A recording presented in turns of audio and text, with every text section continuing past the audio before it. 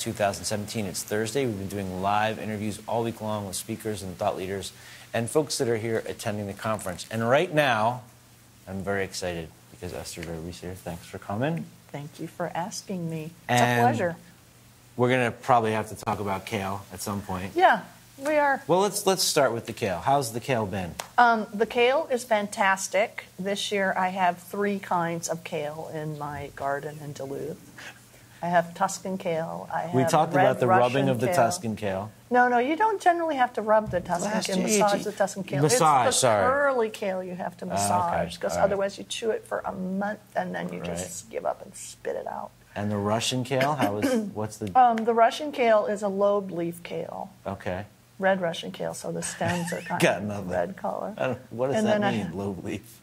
It's not a curly leaf, and it's not dino. Okay. Dino? Dino kale, sometimes called Tuscan kale. Okay. Which is the hard kale. You have to massage it. No, that's the curly. It's a little oil. That's the curly kale. I have so much trouble keeping it straight. Okay. All right. It's good for you unless you have a artificial heart valve. Right. Then it's really bad for you. Or you just don't like it. Still good for you. So. All right, we've got that out of the way. Yes, we're done with the kale. And I actually thought of a question I want to surprise you with at the end. It was the kale. See, even thinking talking about kale because I've been helped your brain function. All week long I've been trying to think about how to ask you the question I want to ask you. But first we'll talk about your session. So creating an environment for successful Agile teams, that was on Monday. Yes. And change artist superpowers. Yes. Leading change in an Agile manner on Wednesday. Yes. So let's start out with talking about leading change. That's something that a lot of people really struggle with, right? How do I make them do this? How do I get them to want to do it? My advice lately has been, you don't. You can't. Go get a new job somewhere else. Give up on the idea that you're going to make people do things. Okay. So that session was, in general, I think about change as a matter of you have to center yourself so that you can bring your best thinking and your best emotional self to the problems you have to solve. You have to enter the other people's system. Okay. And then and only then can you turn it. Okay. Right? So what I was focusing on in this particular session, which I call the Change Artist Superpowers, is closely related to what they talk about in social sciences as use of self. Okay. So you can have a big old stack of professional skills and models and knowledge and expertise, but how you bring your personality itself and your personal characteristics to bear, how you show up, has a big impact on how effective you are. Okay. Despite your big old stack of professional skills. Yeah. So this was really about what are a handful of the important traits that you can practice and cultivate in yourself that will enhance your ability to bring change to organizations. Okay. Can you give us one of them? Well, I can give you. I have a very long list of them actually. We have all but these things I know. But so I think the first one is curiosity. Okay. Which is when you hear someone make a statement like. I actually have to demonstrate this because there's almost always a hand gesture. Is there going to be an injury? Okay. No. Those people aren't accountable. I just do it like that. Or that. Yeah.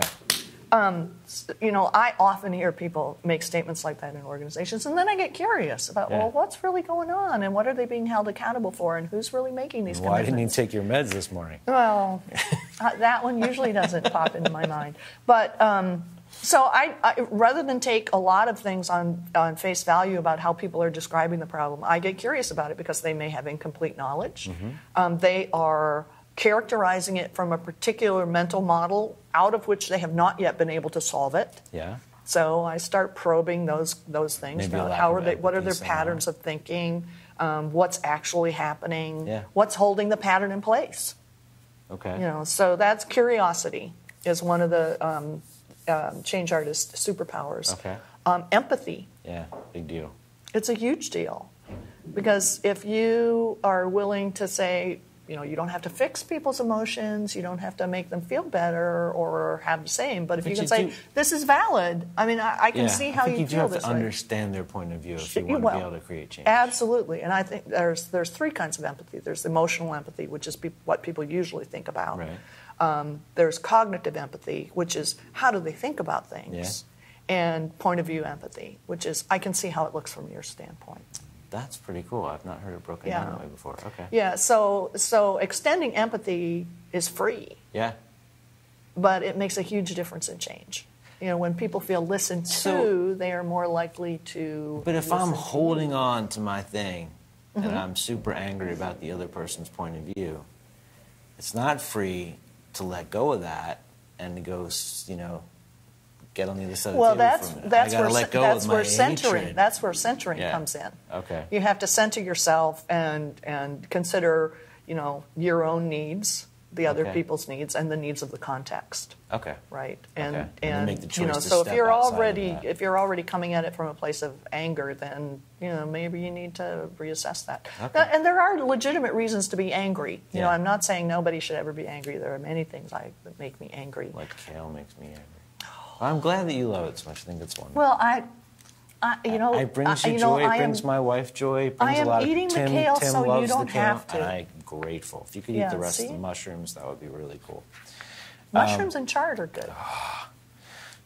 So, what about creating an environment for successful agile teams? Well, Kurt Lewin, who is Okay. a organizational psychologist,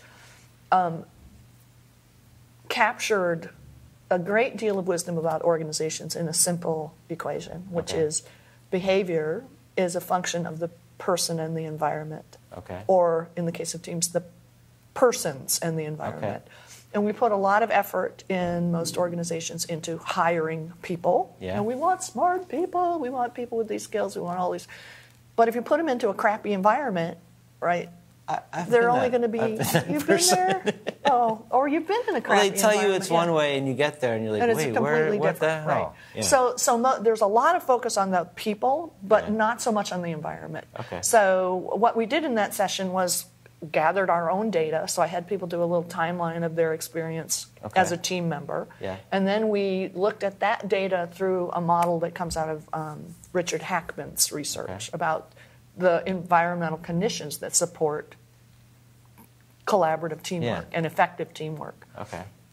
And we looked at how you can adjust those things that are all environmental to make it more likely that a team's going to be effective. You can't guarantee it 100%, but you can make it much more. Is it things like, I think I know what the answer is going to be, but I just want to check in on this. We want a collaborative, we're going to have one big room, everyone's going to sit together. Well, all that's of them one be in a shared aspect space. Does of it it. have to be that way, or can No, there be people I- who I- don't want that? Who don't You know, thrive in well, that? the environment contains much more than the office space. Okay. So when I think about the conducive environment, I think about, is it a real team? Okay. So they are mutually accountable for a goal. They have complementary skills. They support each other. They support each other.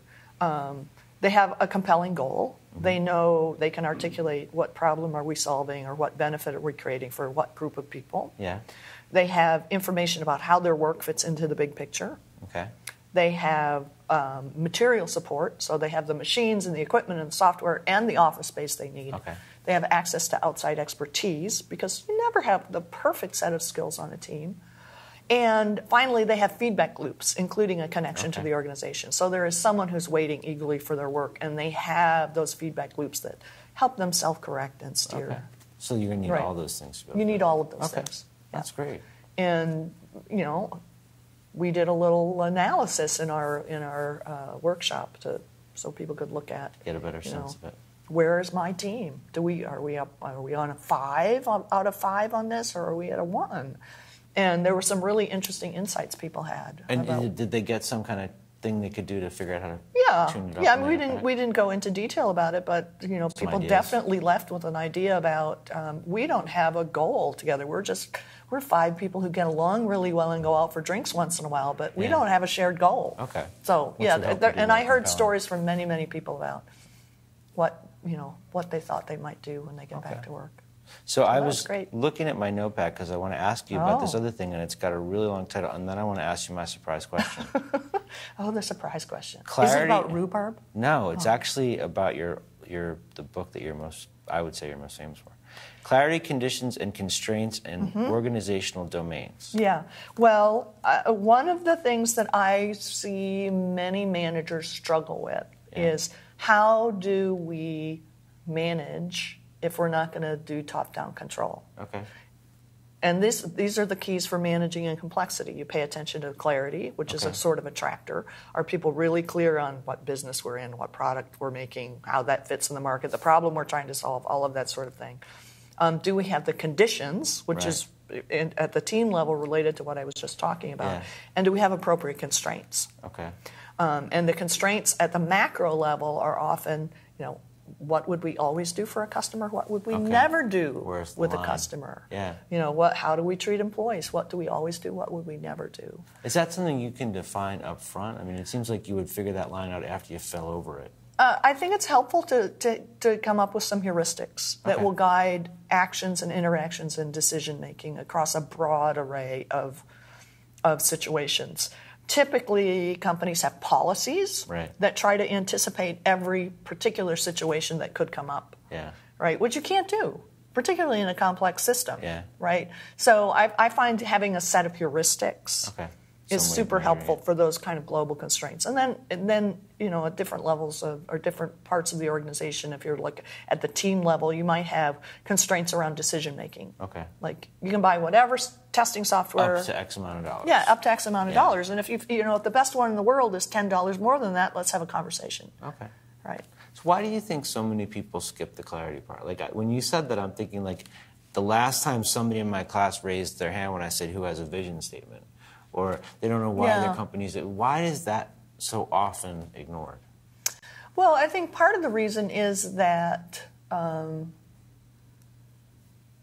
as companies get larger, and I actually see this starting at about 20 people, there's a bifurcation of knowledge. Okay. And so if you're in a smaller company, it's the founders know all the contextual knowledge, and it's so embedded in their heads they just assume everybody gets it. And the people. Sorry, inside joke. Go ahead. I've never seen anything like that. Never. Can't imagine how that would happen. And the people who are actually building the products and or delivering the services, they know how things get done day to day. Yeah. And the bigger the organization gets, the more those bifurcate. Yeah. And there's typically a little overlap between those two sets of knowledge that lives with middle management. Okay. I often draw this as two triangles, and there's that little diamond that's the overlap. So you have to make the diamond bigger. Okay. Because bigger diamonds are always a good thing, right? Diamonds are good. Yeah, big diamonds. All right, I don't want to take up too much more time, but I have an actual question. This is me asking the question to ask somebody who needs help.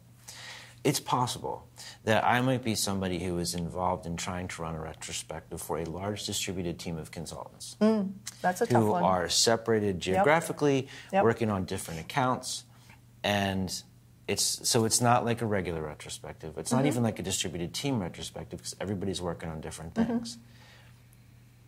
Is there any advice you can give me on things? I mean, so it's always a virtual deal. Sure. Right? And we've tried a number of different things. I'm struggling to find a really good way to do it.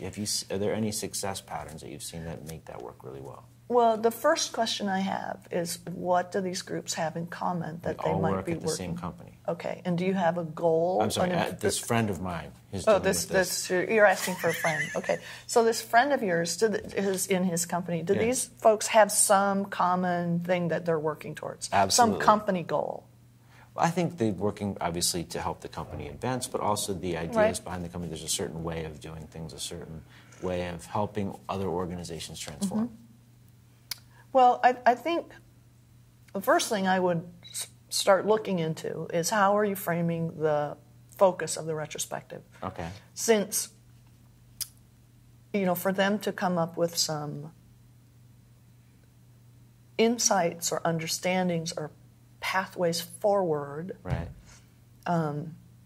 that are common, it has to be common to the company, something that's common to all of them. Okay, a common desire or goal. Right. Yeah. So if there isn't a common desire or goal, then we're all just swinging at different trees. Right. Then why have a retrospective that involves everybody? On the other hand, if what you're looking at, sorry, I have to occasionally sip my lovely beverage that helps my throat. The conference has been a little rough on us. A cold. No, it was rough before. I was in a tropical place where they have many mosquito-borne illnesses, And I came back from there, I got bitten by a mosquito. Hopefully you don't have that. So I had to go through all of Zika. the symptoms, and I eliminated Zika Good. and chikungunya and I don't even know what that is. oh, you don't want chikungunya and dengue. Okay. So I just had know a cold. what that is. I got just a had a shot cold. For that one. Okay. So, but I had a cold for 2 weeks. And then the Then foot. then the hoof, then the hoof started hurting. So yeah, it's kind of pitiful. But you've been Pitiful. I've been hobbling. sticking it out, I've been yeah. hobbling around. Yes, I've been hobbling. So you so oh, go ahead. so going back to your retrospective, if you want to look for patterns, Right. then it might be useful to say, okay, let's have the people in this location and this location Well, and this location somebody do said their this own. account, this account, this Sure, account, and then roll that up. And then what's common across these accounts? Yeah. Okay. So there's 2 ways you could approach it. Okay. That's awesome. Yeah. I appreciate you putting up with my surprise coaching question because I No, totally no forgot problem. to tell you ahead I of think time. about these things a lot. Cool. So if people want to find you, EstherDerby.com. Yes. Just And- remember to put the H in Esther, E-S-T-H-E-R. Otherwise, it is an acid molecule and an alcohol molecule. We don't want to do that. Well, some people say that describes my college career, but that's not accurate. All right. Never did acid. I am not going anywhere near that. Obviously, the books, right? Yeah. Especially retrospectives. I tell everyone. Yeah. Well, actually, I've been talking to people about. I have a whole bunch of essays about retrospectives that I've written do new books? since that came out, and I think I should probably gather them up into a book. I think you should too. I should finish the other 2 books I'm working on. Well, yeah. Yeah, I think I should. Maybe you could find I'm good somebody at who can starting. help you learn about a process that would help you get work done in short work cycles. Really? Or I could There's have, a PMI booth downstairs that can help you. that was cruel. That No, was very I'm joking. cruel. I kid because I love. I'm very proud to be a member of PMI and proud to be a PMP. So this was great. I hope you feel better. Well, thank you. But thank you for coming. I'm going to go to urgent care on my way home from the airport. I think that's probably a good idea. But take care of yourself. Yeah, I will. Thank And you. Thank this you for conversation. watching. All the rest of the day, we're going to be doing interviews here live from Agile 2017.